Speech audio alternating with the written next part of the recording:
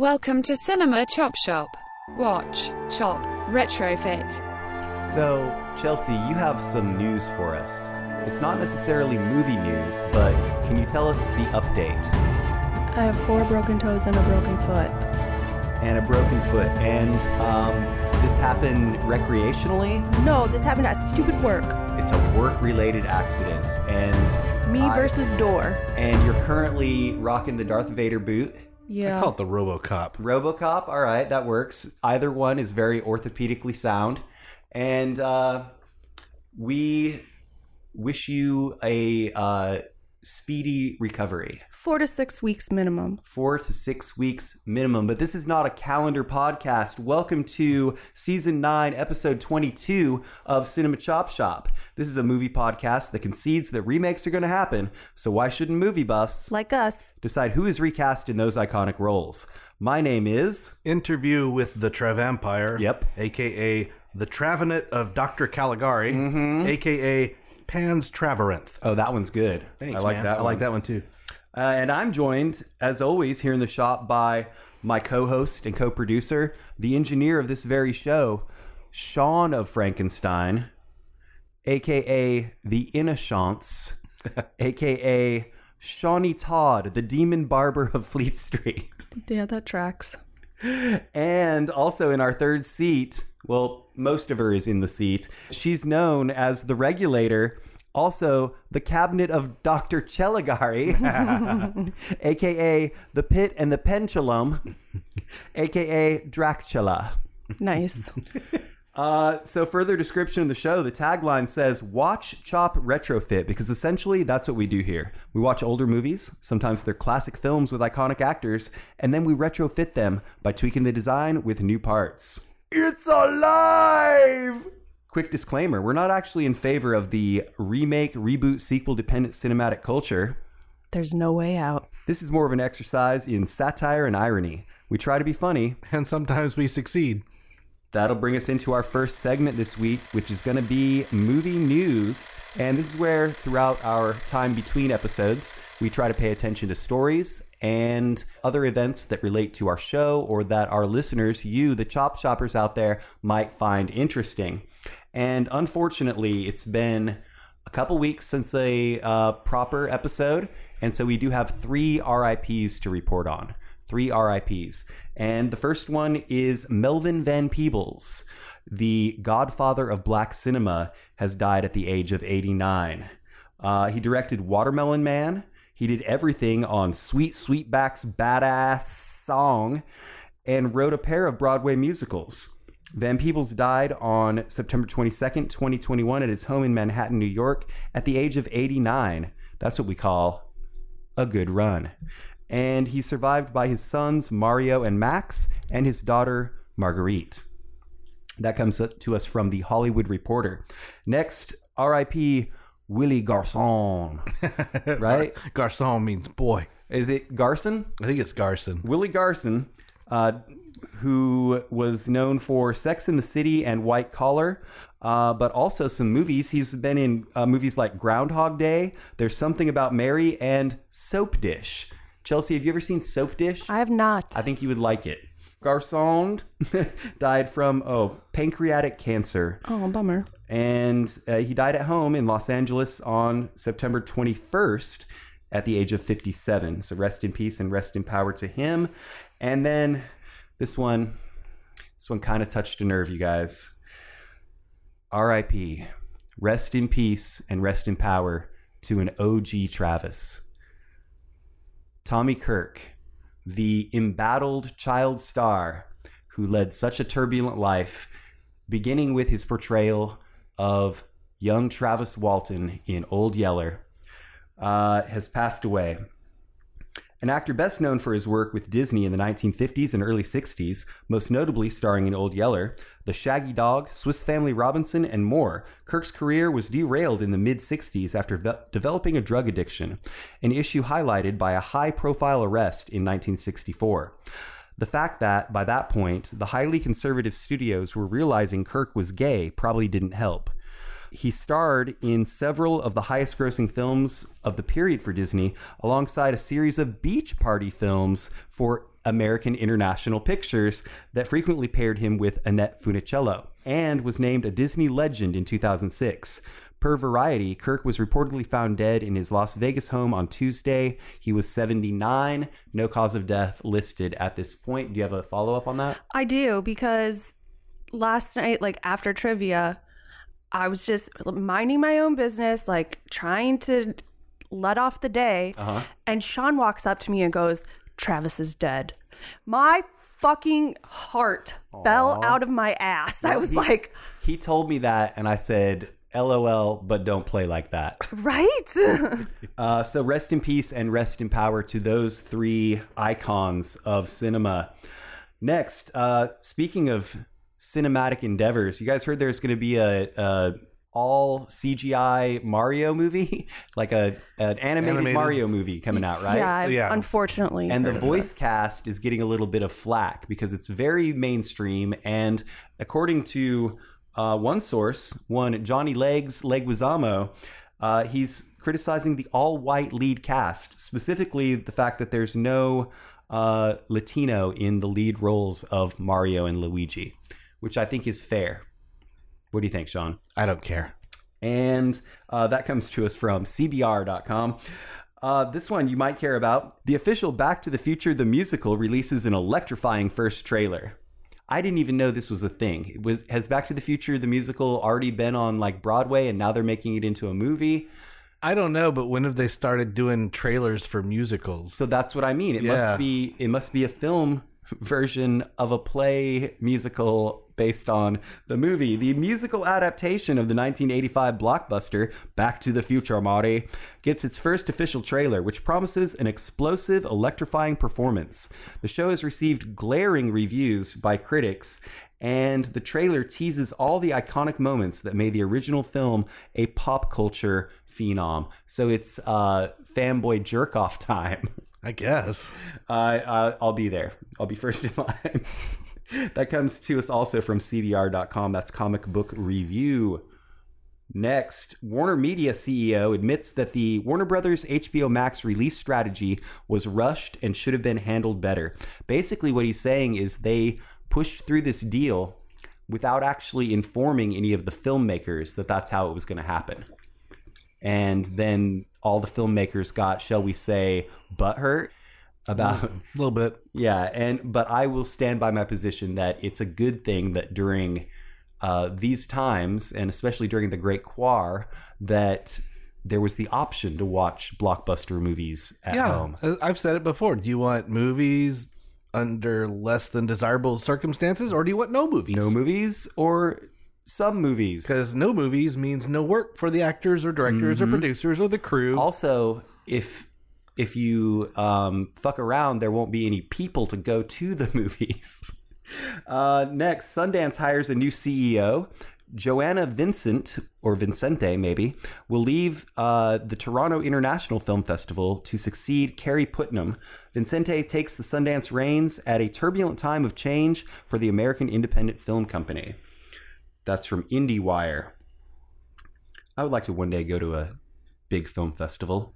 It would be great. That'd be cool. Be fun. Be great to be invited as guests. Oh yeah, we could be on a panel, or we could do a live episode. We're looking at you, Sundance. And Butch Cassidy. Ridley Scott says Gladiator 2 is being written now and will be ready to go after his Napoleonic epic. This is from The Playlist. When filmmakers grow older, they tend to become less prolific, taking years between projects. Ridley Scott apparently didn't get that memo. Not only has the output from the legendary director increased in recent years, they just mean that he's released movies under the production name Legendary. No, he's good. Increased in recent years, he actually has 2 films coming out this year. The Last Duel, which I'm excited about, and also The House of Gucci, which, isn't that Lady Gaga? Yeah, I think so. And I think Adam Driver. Ooh, all right. And it appears that he has another back-to-back production cycle ahead of him with 2 new films after that, including the long-awaited Gladiator sequel. Were you not entertained the first time? And that's going to wrap us up on movie news. Do you guys hear a phone ringing? that must mean it's time for the Department of Corrections Department with Chief Corrections Officer Dana. Pow! Sock! Blam! You didn't make any mistakes this week, Chop Shoppers. Good job. Enjoy some extra time in the yard. Oh, and Sean, you got a bat in the cave. See you next time. All right. Thank you, Dana, for that. I guess you could say we were on our bat game. And that will close the doors to the bat cave for the Department of Corrections Department for this week. That brings us to the theme of the episode. This is going to kick off Halloween season, basically. It'll be October when this goes kerplunk. Yeah. When this bobs for the apple. And so this is kicking off our month-long Halloween horror series. And we've been doing this for a few years now, and it does become difficult to think of new topics to cover during this time. Right. And so I kind of tried to think outside of the cubicle, and we came up with one called Gothic horror, sometimes known as Gothic fiction. And just the idea of this subgenre was very intriguing to me. And I've always kind of had an idea of what that meant, but we really kind of nailed it down this week. And there was an article on Ranker, this ranker.com, and this was their blurb at the beginning of their top however many Gothic horror or Gothic fiction.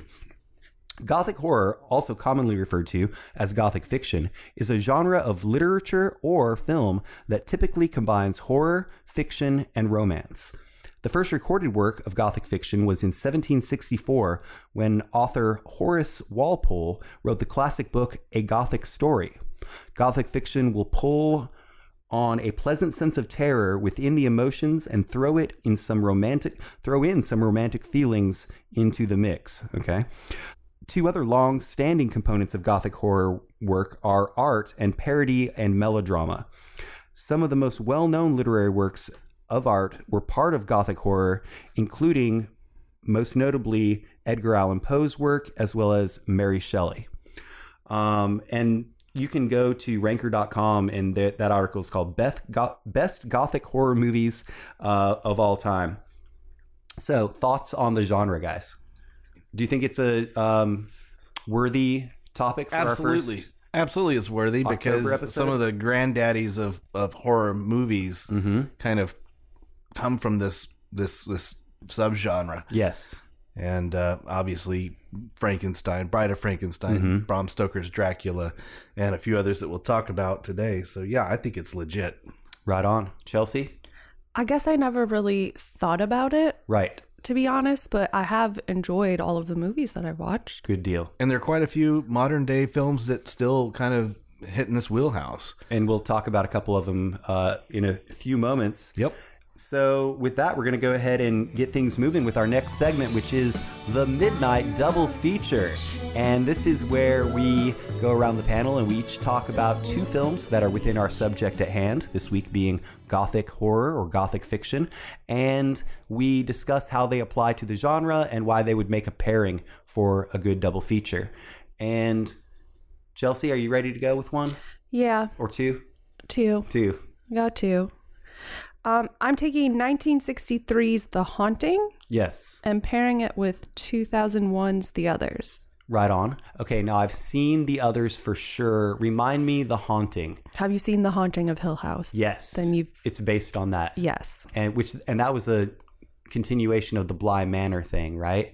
In terms of the television show. Sort of. The Netflix series was based on the book The Haunting of Hill House. The Haunting was the first adaptation of The Haunting of Hill House. Yes. Gotcha. Very nice.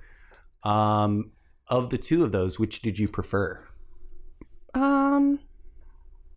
Probably, I would have to say The Haunting, only because I'm really not a Nicole Kidman fan. Understood. Have you ever seen a movie called Far and Away with her and her ex-husband, Tom Cruise? Because I think that might change your mind. Over to you, Sean. What's your double feature for us? We'll let Chelsea finish that death stare. All right. I'm going to start off with 1922's Nosferatu, A Symphony of Horror. Okay. This, of course, is the German expressionist horror film directed by Murnau? F.W. Murnau. Moreau? Yeah.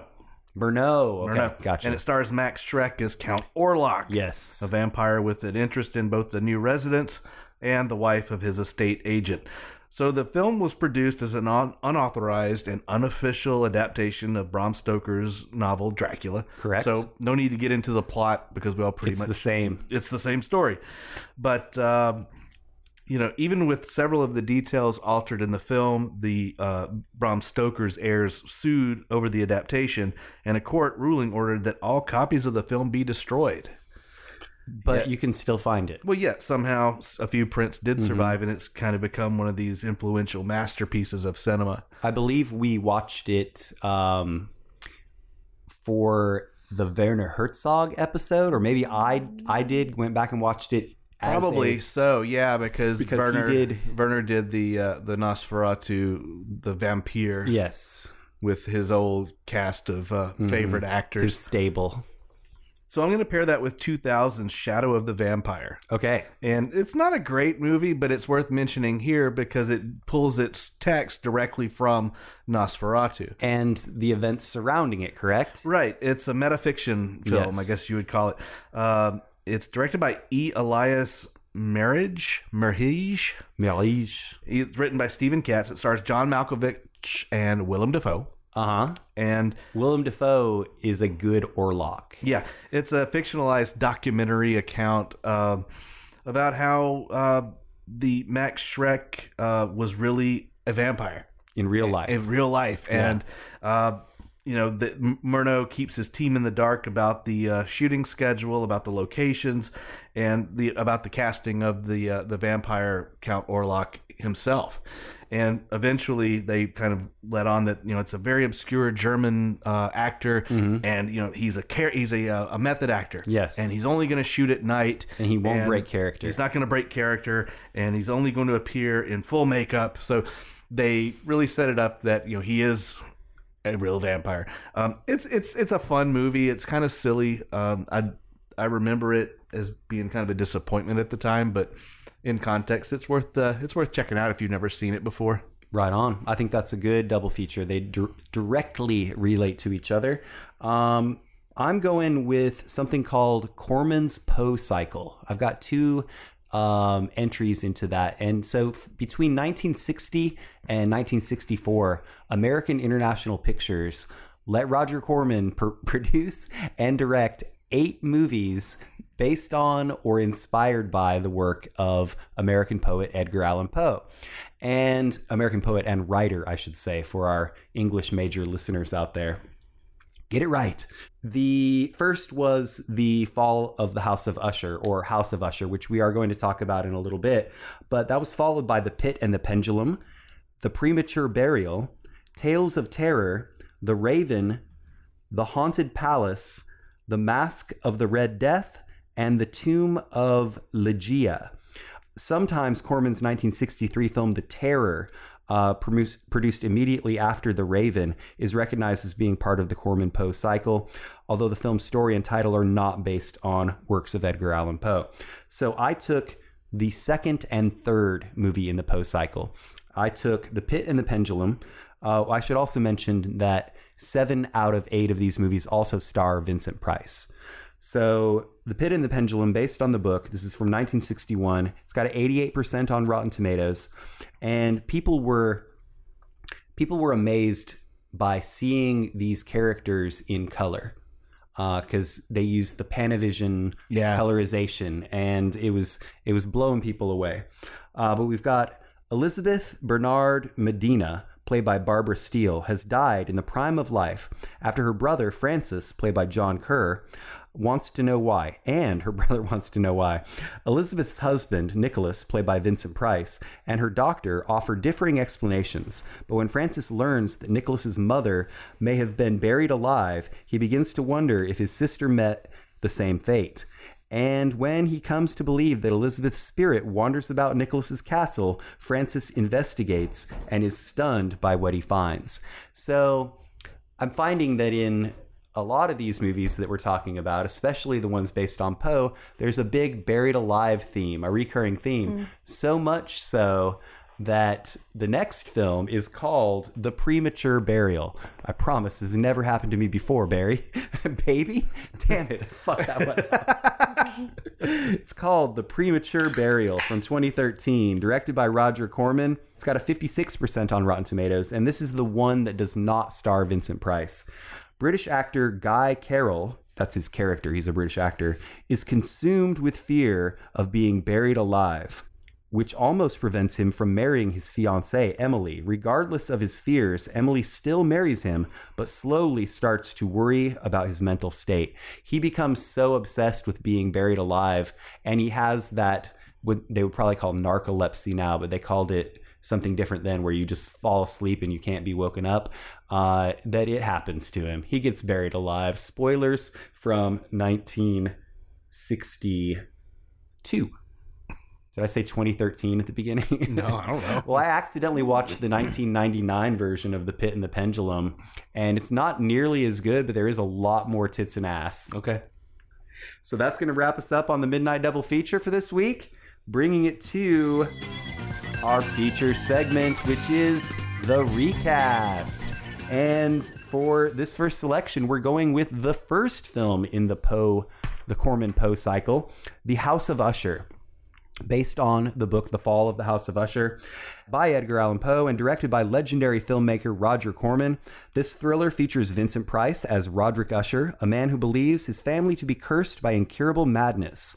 So sure is he of his family's doom that when his sister Madeline, played by Myrna Fahey, announces her engagement to Philip Winthrop, played by Mark Damon, Roderick will stop at nothing to prevent their marriage and keep the Usher bloodline from continuing. Then there's also the very problematic character of Raymond Usher, who... No, nobody's biting on this one. Raymond Usher. Ursher. Yeah. Say it right. I got to say it right. So the cast, we've got Vincent Price as Roderick Usher. We've got Mark Damon as Philip Winthrop. I really did look up to see if Mark Damon was related to Matt Damon, but he's not. Myrna Fahey as Madeline Usher, and Harry Ellerby as Bristol, the footman and housekeeper and cook who's always doing the dirty work for Roderick. Yeah, he's integral to the plot for sure. He is. All right. So are we ready to do our recast? Oh, yeah. All right. So over to you first, Chelsea. Who is your pick for the Vincent Price role of Roderick Usher? My actor was in 1917, The Courier, Doctor Strange. I went with Benedict Cumberbatch. I shopped Cumberbatch. Benedict Cucumber Snatch. All right, that's good. So I was noticing that even though a lot of these actors were American, it had a very British feel. Yeah. Was that just Vincent Price like affecting? I think they were aiming for that style. I think just to make it seem a little more highbrow than it really was. Gotcha. And we did mention American International Pictures, right? Yes. Yeah, they were. I went down a little wiki rabbit hole with them. There's an interesting history there. Sure.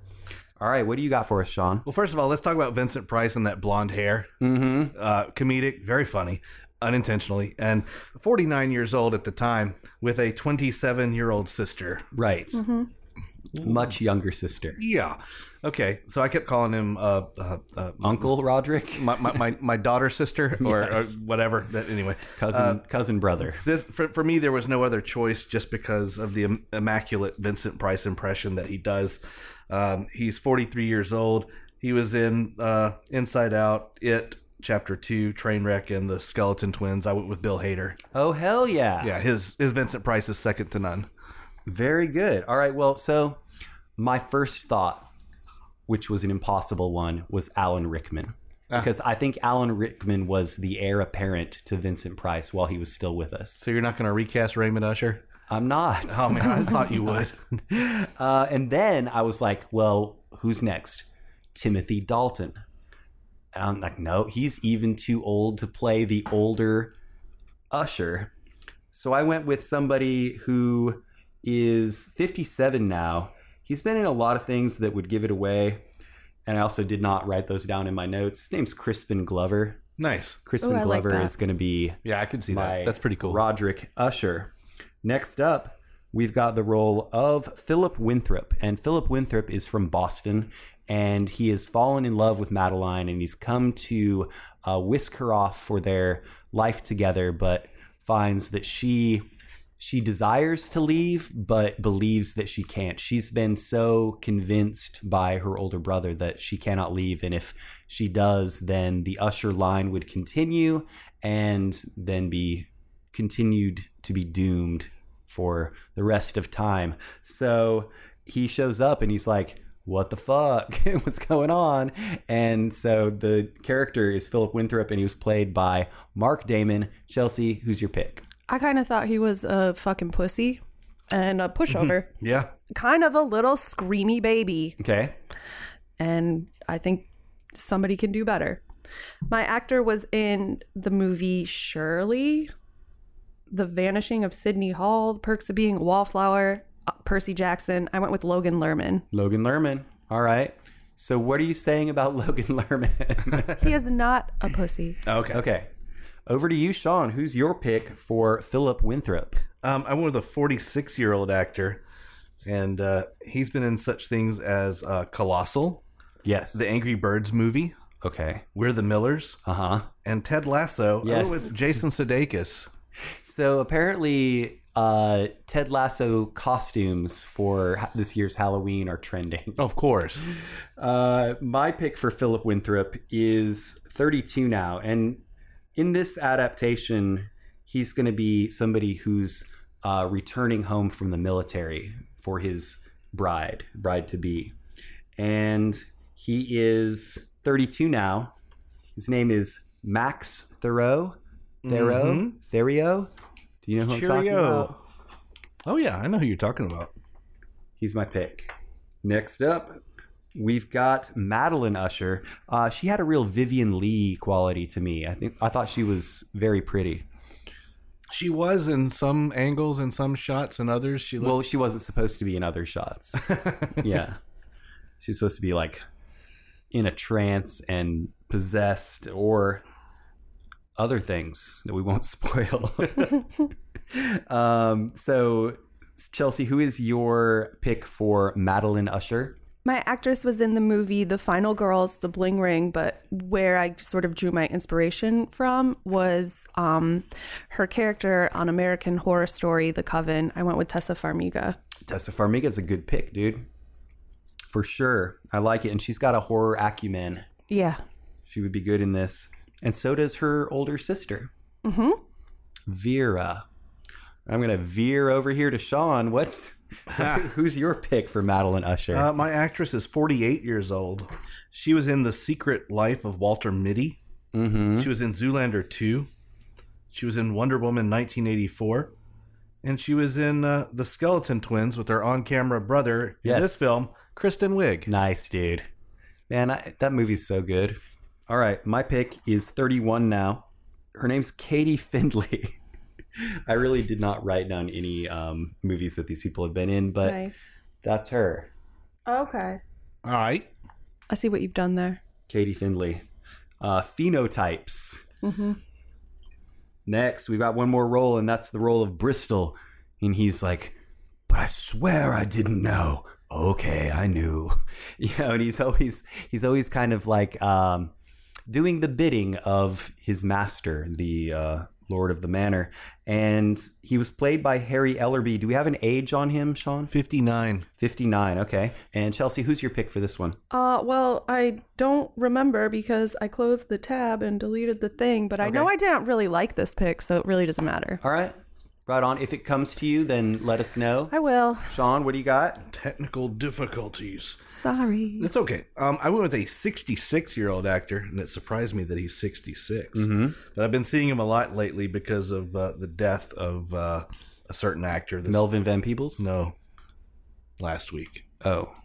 Week before last. That we will not mention. He was in Epic Movie. He was in Scary Movie 3. He was in Blues Brothers 2000. Uh-oh. And most people would know him as Sean Connery on Celebrity Jeopardy. Yes. With Daryl Hammond. Daryl Hammond is good. One of the longest running members of that cast on SNL. And he continues to be an employee now as their MC.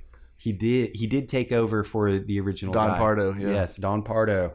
All right, well, I got an OG pick here. So you got my theme, yeah? All SNL. Yeah, of course. Yes, and a hard lean on Skeleton Twins. Well, I kind of see them playing this kind of tongue-in-cheek. But it makes sense, dude, because of the crypt. Yeah. There's skeletons in that crypt. I want them to play it straight, but obviously kind of absurdist. Mm-hmm. Anyway. I like it. I yield to you, sir. My pick you would know from things like ER and Goose. I went with Anthony Edwards. Oh my God. Hold on, I got him here. Goose. Can you name another thing? Miracle Mile. Miracle Mile, that's correct. Good one. Do you see the picture? Revenge of the Nerds. Doesn't he look put upon? Yeah. Yes, Revenge of the Nerds, you're right. All right, so final thoughts on House of Usher. I thought it was fine. I liked it. There were some schlocky elements, but also some really cool elements. I thought the paintings of the That's ancestors. another thing I was going to say. I saw the artist's name in the credits, and I didn't write it down, but they were one of the best parts of the they were movie. really creepy. Yes. I picked Tim Burton. Tim Burton. There we go. Okay. Sorry. Well, that's a great pick. Yeah, that's good. Those paintings were dope. Very well, considering it was what year are we talking? 1960. They were a little bit psychedelic. Yeah, they were. And also, I guess I should give it's a little bit of a spoiler, but there are some blood effects in the movie, and for the time, it didn't look like opaque tomato soup. Okay. It actually looked kind of sort of like blood, which I thought was nice because early 60s, you think of that really shitty looking red paint blood effect. And Roger Corman wasn't necessarily known for his big budget effects. Oh, yeah. Get it done on the cheap. So that's going to wrap us up on the first part of our feature segment. And we're going to head into intermission, but not before we say, let's all go to the lobby. Let's all go to the lobby. Let's all go to the lobby and get ourselves some garlic bread. And for those of you just tuning in, you're listening to the Chop Shop Morning Zoo on WCCS 85.5 FM, The Shop, with Travisito, The Brew Boss. And me, Chelsea, the Regulator, where we'll be breaking down the recast of your precious childhood movies. all morning long. And if you can't listen on your toilet or in your car, just search for Cinema Chop Shop on Podbean.com. And it came to pass that the Lord Pod saith unto the Chop Shoppers to go forth, to rate, to review, and to subscribe to Cinema Chop Shop on all of your social media and your podcaster apps. Now it's about time for the holy sacrament of a beer check-in. You too can follow the path to Cinema Chop Shop on Untappd. That's UNTAPPD. Everyone, hallelujah! Praise Jesus! Amen.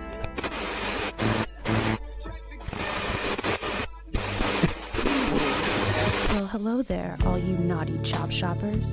So, you like to listen? Oh, you're bad. Wouldn't you also love to see all of our hot pictures and posts on our very own social media? Just search for Cinema Chop Shop on Facebook, Twitter, and Instagram, if you think you can handle it. This weekend on CCS Wrestling. Woo! If you miss this event, you suck! Woo! It'll be the ultimate recasting extravaganza you have ever seen between the challenger Trontastic Ron! I'm gonna rip his face off! Woo! and the defending champ. Little Thanos, you ain't got nothing, brother. I can't stop saying woo! It's an actual medical condition. So if you've got a problem with that, we'll see you in Gmail. where you can send us comments, corrections, concerns, and complaints. That's cinemachopshop@gmail.com.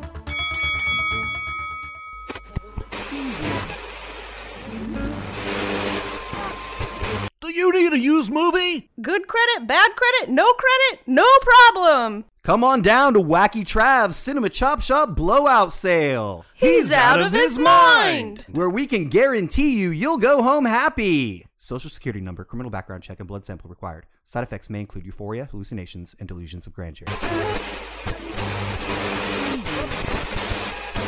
So please remember to watch, chop, retrofit.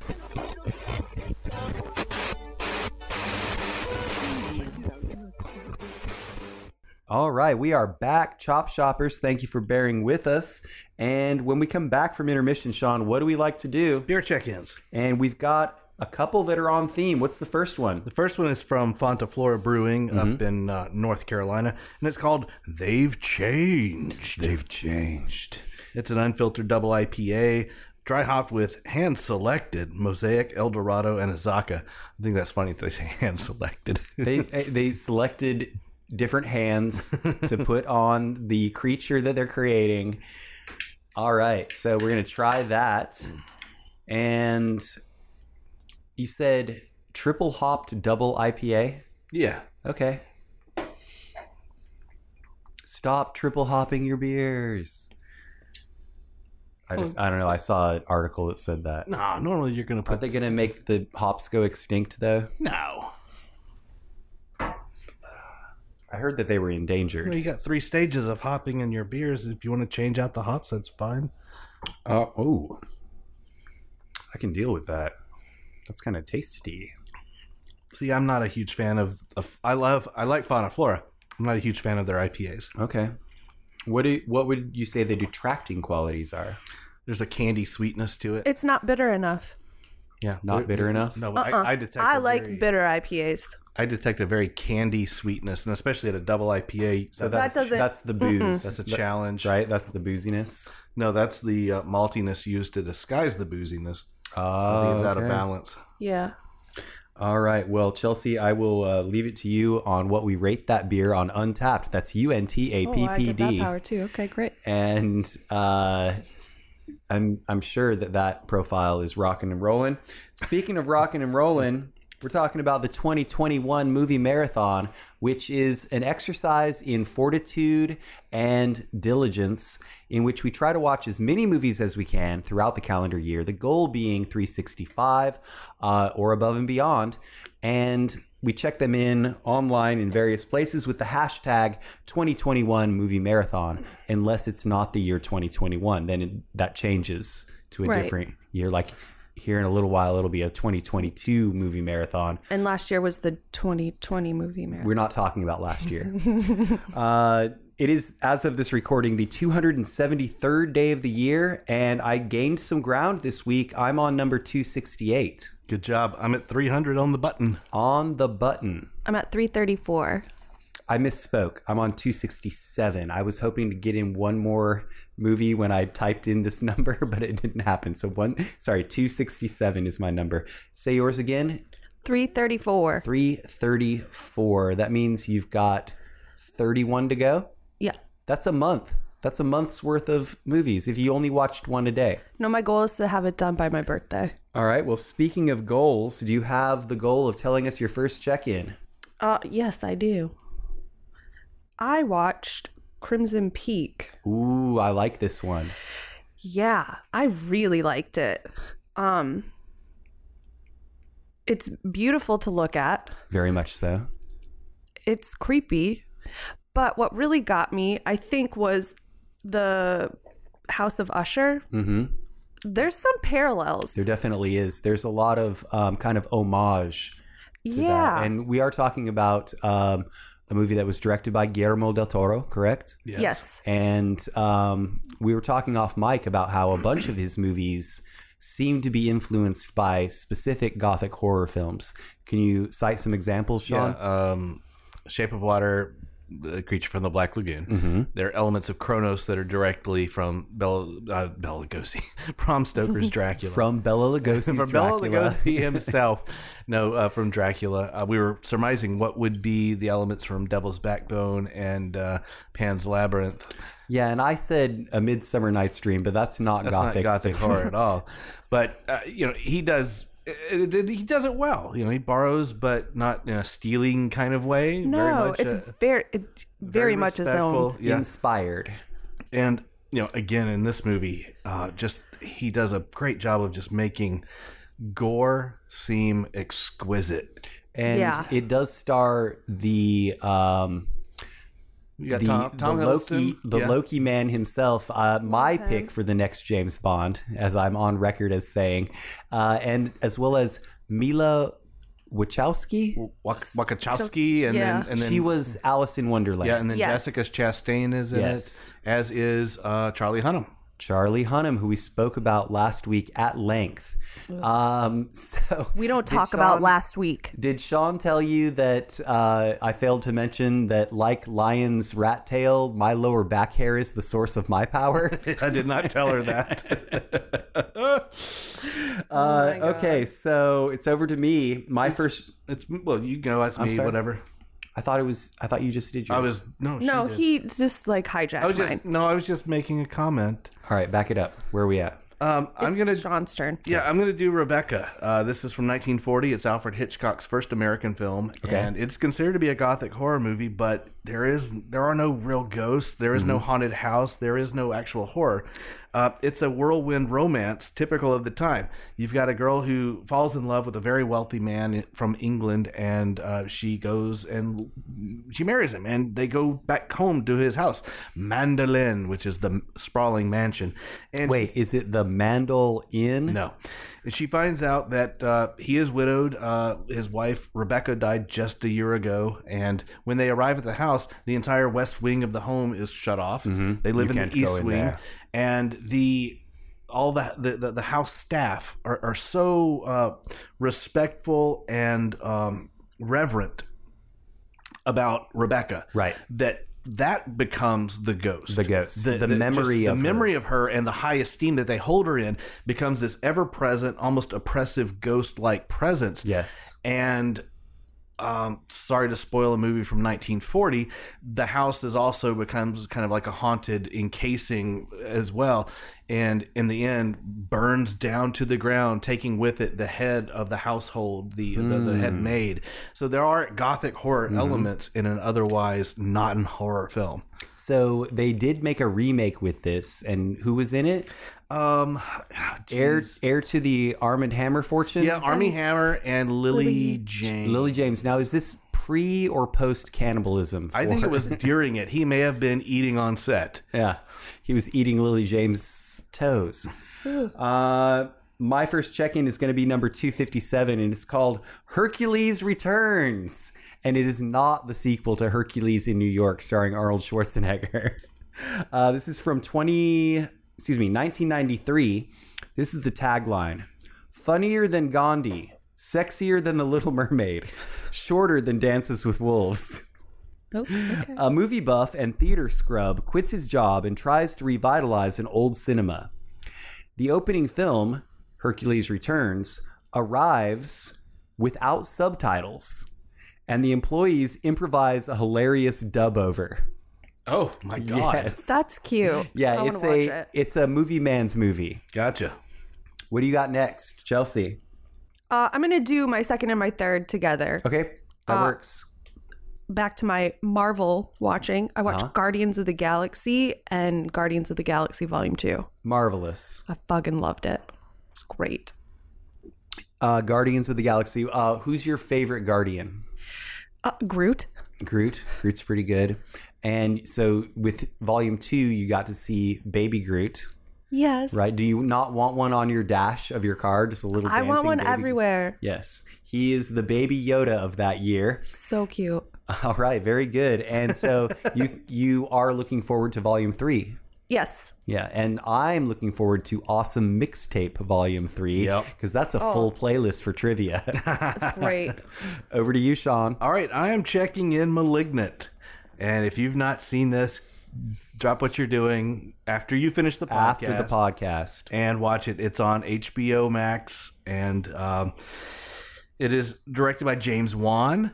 Of the Insidious and all of those jump scare movies. Yes, essentially it is possibly the best example of a director trolling Warner Brothers in history.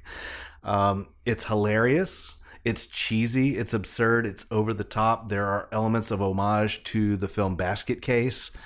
What's in the basket? I can't say much more than that because it would be giving away too much. It is an off the rails wild ride, and I was laughing and loving it the whole time. Very nice. Excuse me. My next check-in is number 261 for me. And it's called Birds of Paradise. And it's either on Netflix or Prime. It's on one of those. And it's from 2021. Here's the tagline. Betrayal is a dance. Oh. Betrayal is a dance. Two dancers at an elite ballet academy in Paris must compete for a contract to join the highly coveted Opéra National de Paris as they confront their competitive nature, sexual awakenings, and how far they'll go to win. So, please explain to me how this is not exactly like Black Swan. Anybody? Yeah, yes. That tracks. It does. All right, next up. Chelsea, you got one more? No, I did both of them 2 together. and 3. That's right. Over to you, Sean. I've opened another beer. How are you on your levels over there? All right. So I've on my level. I've opened another semi-on theme, Woodland Pursuit. Oh, as though the townsfolk are chasing a creature through the woods. This is a New Zealand juicy IPA from Humble Forager. Now, I've had a few beers from Humble Forager, and usually they are fruited sours. Okay. That taste like you're drinking the most exquisite fruit pulp. I mean, it's just really good. It reminds me of 8th State Brewing up in Greenville, if you've ever had theirs. I have. But this is a New Zealand IPA with Nelson Sauvin, Rawaka, and Matuka. Rawaka and Matuka. So I'm going to pass this over to you to pour while I... And so your next check-in is... Yeah, my final check-in for the week is going to be a little-known gem that I discovered. This is from 1991. You can watch it free on Prime. It is called Zandalee. Zandalee. Now, is this subtitled And Her Erotic Adventures on Earth? It should have been. It's got Nicolas Cage. Oh, okay. Judge Reinhold affecting a New Orleans accent. It's got, a bad one, right? Yeah, it's got Joey Pants playing a cross-dresser. Whoa. And it has... So he wasn't wearing pants. And it has Marissa Tomei very briefly. Marissa Tomei? Yeah. All right, I'm on board, but you said there was one scene that was full Cage rage. I'll get there in a second, Okay. but yeah, if you take a look at the movie poster, take a look at the lead actress. If you find her attractive, watch this movie because you get to see her naked a lot. I felt like we were in a relationship at one point because I'd seen her naked so many times. So many times it became blasé. Yeah, but nothing says Cage rage like sitting on the floor in your underwear and angrily slap coating yourself with black paint. Just black it out. Just black it out. Rah! He should have used Flex Seal. He should have. It's a shit show. It's not a great movie, but it's worth watching for some laughs. Or if you are a Cage completist. Oh, absolutely. All right, I've got one more, and it is 267, the most recent film I have seen. It's called The Pursuit of D.B. Cooper. And I somehow just fell upon this movie yesterday, and I texted you, Sean, or messaged you. I hung out with you. Google, send us that money. And I was like, did you know that there's a D.B. Cooper speculative biopic starring Treat Williams and Robert Duvall? Wow, I did not know it. I didn't know either, but it came out in 1981. And here's the tagline. Who says you can't take it with you? Speculative crime thriller about infamous aircraft hijacker D.B. Cooper, who escaped with $200,000 after leaping from the back of a Boeing 727 in 1971. This was directed by the greatly named Roger Spottiswoode. And starring, like I said, Treat Williams and Robert Duvall. But you guess who else shows up? Who? The principal from The Breakfast Club. Nice. Paul Gleason, I think is his name. Bull, you're gonna get the horns, Young man. And so also the person who played DB, or I mean that's his alias obviously, but his wife who goes on the run with him was pretty smoking hot. And I thought she might have been the girl from Tremors. Oh? But it wasn't. It was a different girl. But yeah, I am glad that I tracked down that movie and watched it in its entirety. And you can see it too on Tubi. Okay, cool. Yes. Nice. Send us that money, Tubi. Hey, Yeah, what do you think about this beer? I think that this is, it tastes like I'm eating a bowl of, what's the word? Like pomegranate, what's the nectar and I don't know where you're going with this. Me neither. nectar, the fruit of the gods. Oh, ambrosia. Ambrosia. It tastes like ambrosia. It's really tasty. It is in keeping with their other, like I said, their fruited sours. Mm-hmm. There's just a lot of fruitiness involved here. I can deal with it. Yeah, I like this one better than the Fanta beer. We need a t-shirt line that just has a picture of a beer and it has I me wouldn't saying, kick it out of bed. I can deal with it. I wouldn't kick it out of bed for eating crackers. Eating crackers. Sir, I am a cracker. That's a callback to our Steve Martin episode. All right, so Chelsea's losing her shit over here. it's time. Chelsea, I'm sorry. We got to keep rolling. We're going long here. The recast continued, the second part of our feature segment, and we're talking about The Curse of Frankenstein from 1957. This was directed by Terrence Fisher and has an 80% on Rotten Tomatoes. Victor Frankenstein,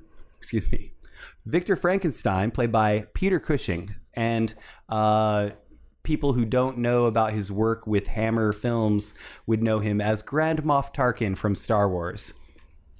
Plays a brilliant scientist willing to stop at nothing in his quest to reanimate a deceased body. After alienating his longtime friend and partner, Paul Kremp, played by Robert Urquhart, with his extensive and extreme methods, Frankenstein assembles a hideous creature, played by Christopher Lee. And for the younger listeners, that's Count Dooku and Saruman. Out of dead body parts and succeeds to bring him to life. But the monster is not as obedient or docile as Frankenstein expected, and it runs amok, resulting in murder and mayhem. So, we've all seen the Boris Karloff one. I had not seen this version of Frankenstein before. Full disclosure, this is the first non-Star Wars Peter Cushing movie I've seen. Okay. You know, I'd always known that he and Christopher Lee made a lot of movies together in this kind of the horror genre. And Well, they did a bunch for Universal, and they also did a bunch for Hammer. yeah, so this was my first one, so I was really The hammer excited. is my penis. Yeah, thank you. I was excited to see this, and I liked it. I liked the science angle that they put on it. I liked the motive that they assigned to Frankenstein. He was doing this for possible future medical advancements, Right. And having a mentor as a key character. Isn't that also the theme of the recent Shyamalan thing? Oh yeah, kind Future of. medical advancements? Kind of, yeah. Yeah. But like having a mentor really kind of helped the story along. He wasn't so lonely and just deranged. You had this guy that kind of helped the story along as well. No Igor, though. That's fine. I I really didn't wish mind there that. was an Igor. I didn't mind that. Chelsea, what did you think about it? I liked it. We can tell. We can tell how much you liked it by your enthusiasm. So once again, those roles, we've got Baron Victor Frankenstein, played by Peter Cushing. We've got Paul Kremp. Is it Kremp? Crimpy? Crimpy? It's like when somebody walks by with a plate of crimp. Oh my God. Then we've got Elizabeth, played by Hazel Court. And then The Creature, played by Christopher Lee. The makeup was not so great on him, but he really, really leaned into it. He reminded me of Emo Phillips from back in the day. Say again? Emo Phillips, remember him? I don't The know. comedian. What that is. No. Oh, never mind. I'll cut Wait, it out. is his first name Emo? Yeah. Look him up sometime. Okay. All right. So, Chelsea, who's your pick for the Peter Cushing role of Baron Victor Frankenstein? My actor was in a movie that wasn't that good called Isn't It Romantic? But most people would know him as Lucifer from the TV show Lucifer. I went Yeah. with Tom Ellis. Oh, that's a pretty good pick. Oh, it's great. Yeah. You're welcome. Yeah. It's the devil you know. You're welcome, Internet. And over you, Sean, your pick for All right. Frankenstein. So, did you notice that Peter Cushing, who's 44 at the time, somehow became older than his mentor, who was 36 at the Well, time? I mean, being a mad scientist will age you, bro. It's like 4 years in the Oval Office. Yeah, and Hazel Court was 31. So yeah, there's some age things that I attempted to correct in my recast. So my lead actor, is 40 years old. We've already talked about him tonight. The gauntness, the long face, just really kind of screamed at me that we really needed to recast this as Tom Hiddleston. Ah, Tom Hiddleston. Okay. I'm glad that neither of you picked my choice, and this was a no-brainer for me. And if you don't know who I'm picking, then you haven't been paying attention. Frankenstein's a no-brainer, by the way. Oh, but there is a brain in there. Yeah, it's just not the one they wanted. It's not the brain you want, it's the brain you have. And so I was talking about when they did the Grand Moff Tarkin CGI thing for one of the newer Star Wars standalone movies, I believe. I think Okay. it was the and the Rogue One. Rogue One. Yeah. And I was like, they should have just gotten this guy. You'd know him from things like, I don't know, Game of Thrones. His name is Charles Dance, and he Nice. was Tywin Lannister. He's a course. bit older, but that's going to work. It's going to work completely like well. They're basically the same person. I dig it. All right, next up, we've got the role of Paul Kremp, played by Robert Urquhart, not to be confused with the late, great Robert Ulrich. And who was your pick for this, Chelsea? Please lay it on us. My actor was in Igby Goes Down, The Dangerous Life of Altar Boys, Cider House Rules, bunch of other crap. Cider House rules. I went with Kieran Culkin. Kieran Culkin. You always want to throw that extra N I in there. do. You want to Sorry. throw that N Culkin. So I get him confused with the other middle Culkin. Rory. I get- Rory's younger than he is. Yeah, but then there's a younger one than them. There's a girl. But Culkins, man, you can't go wrong with that. He's great. You're gonna win with a Culkin. Don't be skulking around my Culkin. Over to you, Sean. Oh, All right, keeping with the age appropriateness of my recast, I went with a 52-year-old actor who is total face value, but is also a great actor in his own right. You would know him from The Queen, Underworld, Rise of the Lycans, perhaps. I don't know. He was in Frost Nixon. He was in Masters of Sex. I went with Michael Sheen. Michael Sheen is great. He looks just like the He dude. was also in Sarah Silverman. Yes, he was. My pick for Paul Kremp is 51 now. You would know him from a lot of Edgar Wright vehicles. His name is Simon Pegg. Nicely done. Simon Pegg. It might be some sort of impossible mission to get him to sign up for this. Pegged it. Totally pegged it. Next up, we've got the lady Elizabeth, played by Hazel Court. And Hazel Court was very beautiful. She was also busty. She had that corset going on, and that influenced my pick. Can I give mine first? Sure. Because I'm already leading into it. My pick is, you would know her from Game of Thrones, and also, what was the other show she was on? She was on another show, The Tudors. Natalie Dormer. Yeah, Natalie Dormer is my Elizabeth. I like that one. And plus, she has the Charles Dance connection. She probably can get the audition at least. Who's your pick, Chelsea? Emma Watson. Emma Watson. She's great in This Is the End. where she comes out with the baseball bat. Yeah. That's a great scene. She can be pushy. Like, I think of her in the Harry Potter, like a little bit overbearing and just a big presence. That's how I view her. And she's right around the right age. Yep. Very cool. And she's British. British? Oh, can we do the game where we say Forrest Gump lines with a Cockney accent? But Lieutenant Dan, you ain't got no legs. Life is like a box of chocolates. Me mum says you never know what you're gonna get. I think you shut me up like 10 minutes ago because we're going to run long. Your turn, Sean. That's all I got to say about that. Go, Sean. No. Nice one. My actress is 33 years old, age appropriate to my recast. She was in The Danish Girl. She was in Testament of Youth, The Man from U.N.C.L.E., and Ex Machina. I went with Alicia Vikander. She's the best, dude. Next up, we've got the fourth and final role that we're going to recast, and that is the role of the creature or the monster. The thing that people often call Frankenstein, even though he is not Frankenstein, he is Frankenstein's monster. And that role was played by the great Christopher Lee. Chelsea, who was your pick? I don't think he's a monster, but I think he would do a good job. He was in Marriage Story, like all this new Star Wars shit. I went with Adam Driver. Adam Driver's the creature, yeah. I could see him like lumbering. Yeah, well, some of the stuff he did, like on SNL, like some of those skits, that's where I was like, yeah, Right you on. can do this.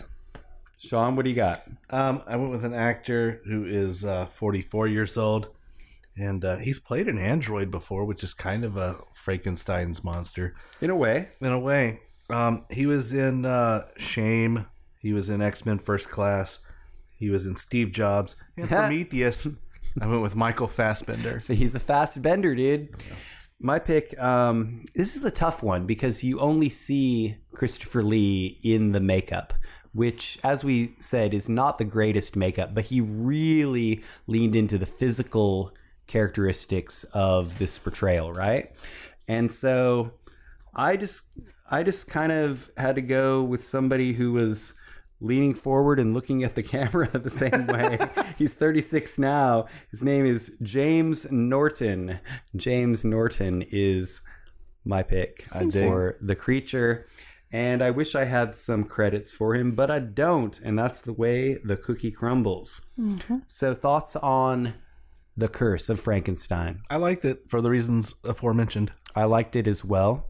I thought that the Peter Cushing portrayal, like you were saying, was especially good. I liked it. Right on.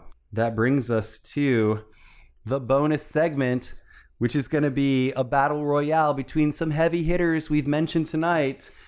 Frankenstein's monster, the Wolfman, Dracula, and the Mummy. Well, we have two undead. I'm sorry, three undead. Aren't they all undead? Not the Wolfman. I would pick Dracula. I have a love affair with vampires, and I don't mean fucking Twilight and all of this, modern day bullshit. I'm talking about the ones I've read about in books, Bela Lugosi, like all of. Where do you fall on Bram Stoker's Dracula, the 1990s one? I haven't seen it. Keanu Reeves and Winona Ryder. I haven't seen it. Gary Oldman as the Count. I haven't seen it. It's quite good. I will watch it. It's almost Directed by Francis Ford Coppola. It's almost quite good. I like it more than you, Sean. I think we've established that many times. Keanu Reeves destroys that movie. Hey, I'm going to go with Dracula. He's in the midst of his woodenness. I'm going to go with Dracula. You're going Dracula. I'm going Wolfman because he is not undead. That's so going to he can be killed. Well, he can be killed, but he's also got that power of life. And you always want the living thing to win, right? In these movies, you want the thing that's actually alive to win. So that's what I'm going with. Okay. And we want to wrap things up. I want to thank you, Chelsea, the regulator, from being here, hobbled and whatnot.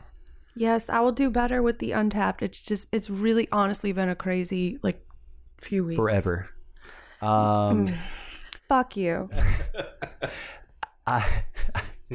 I meant you were going to take care of it forever.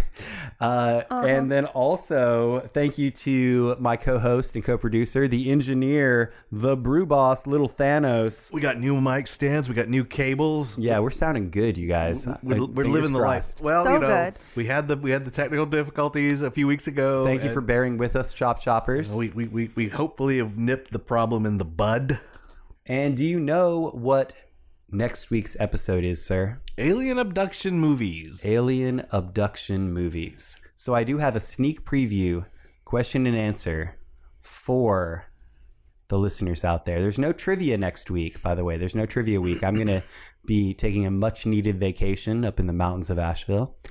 But this is your trivia question for this episode. Who starred as the main character, Travis Walton, in 1993's Fire in the Sky? Wait, his name was Travis Walton as well? Yeah, okay, so the one in Old Yeller wasn't Travis Walton. It was Travis like Olsen or something like that. Okay. So Travis. That's why that was in my head. Was it the main character? The main character who gets abducted. Oh, that's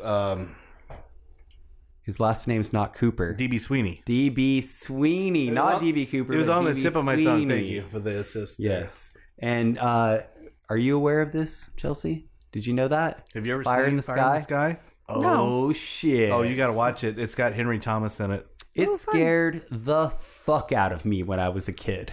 Came out in 1993. I was 13. Yes. And lived in New Mexico where alien abduction stories run rampant. And it scared the hell out of me. The great D.B. Sweeney, you would know him from The Cutting Edge with Moira Kelly. Yeah. All right, we want to plug the podcast itself. Please rate, review, and subscribe to us on all of your podcatcher apps. We are hosted online on podbean.com. We're Cinema Chop Shop on there. On Twitter, we are at Cinema Chop Shop. We're Cinema Chop Shop on Facebook and at Cinema Chop Shop on Gmail and Instagram and Untapped. We're Cinema Chop Shop on Untapped, where Chelsea's going to see murder everything. Finally, the audio version of this will also be on YouTube, hopefully with a picture that goes with it. And then we want to say farewell to you, the listeners. Don't forget to get that vax. Otherwise, social distance and wear a mask. And please remember to watch, chop, retrofit. Yeah, do it. What?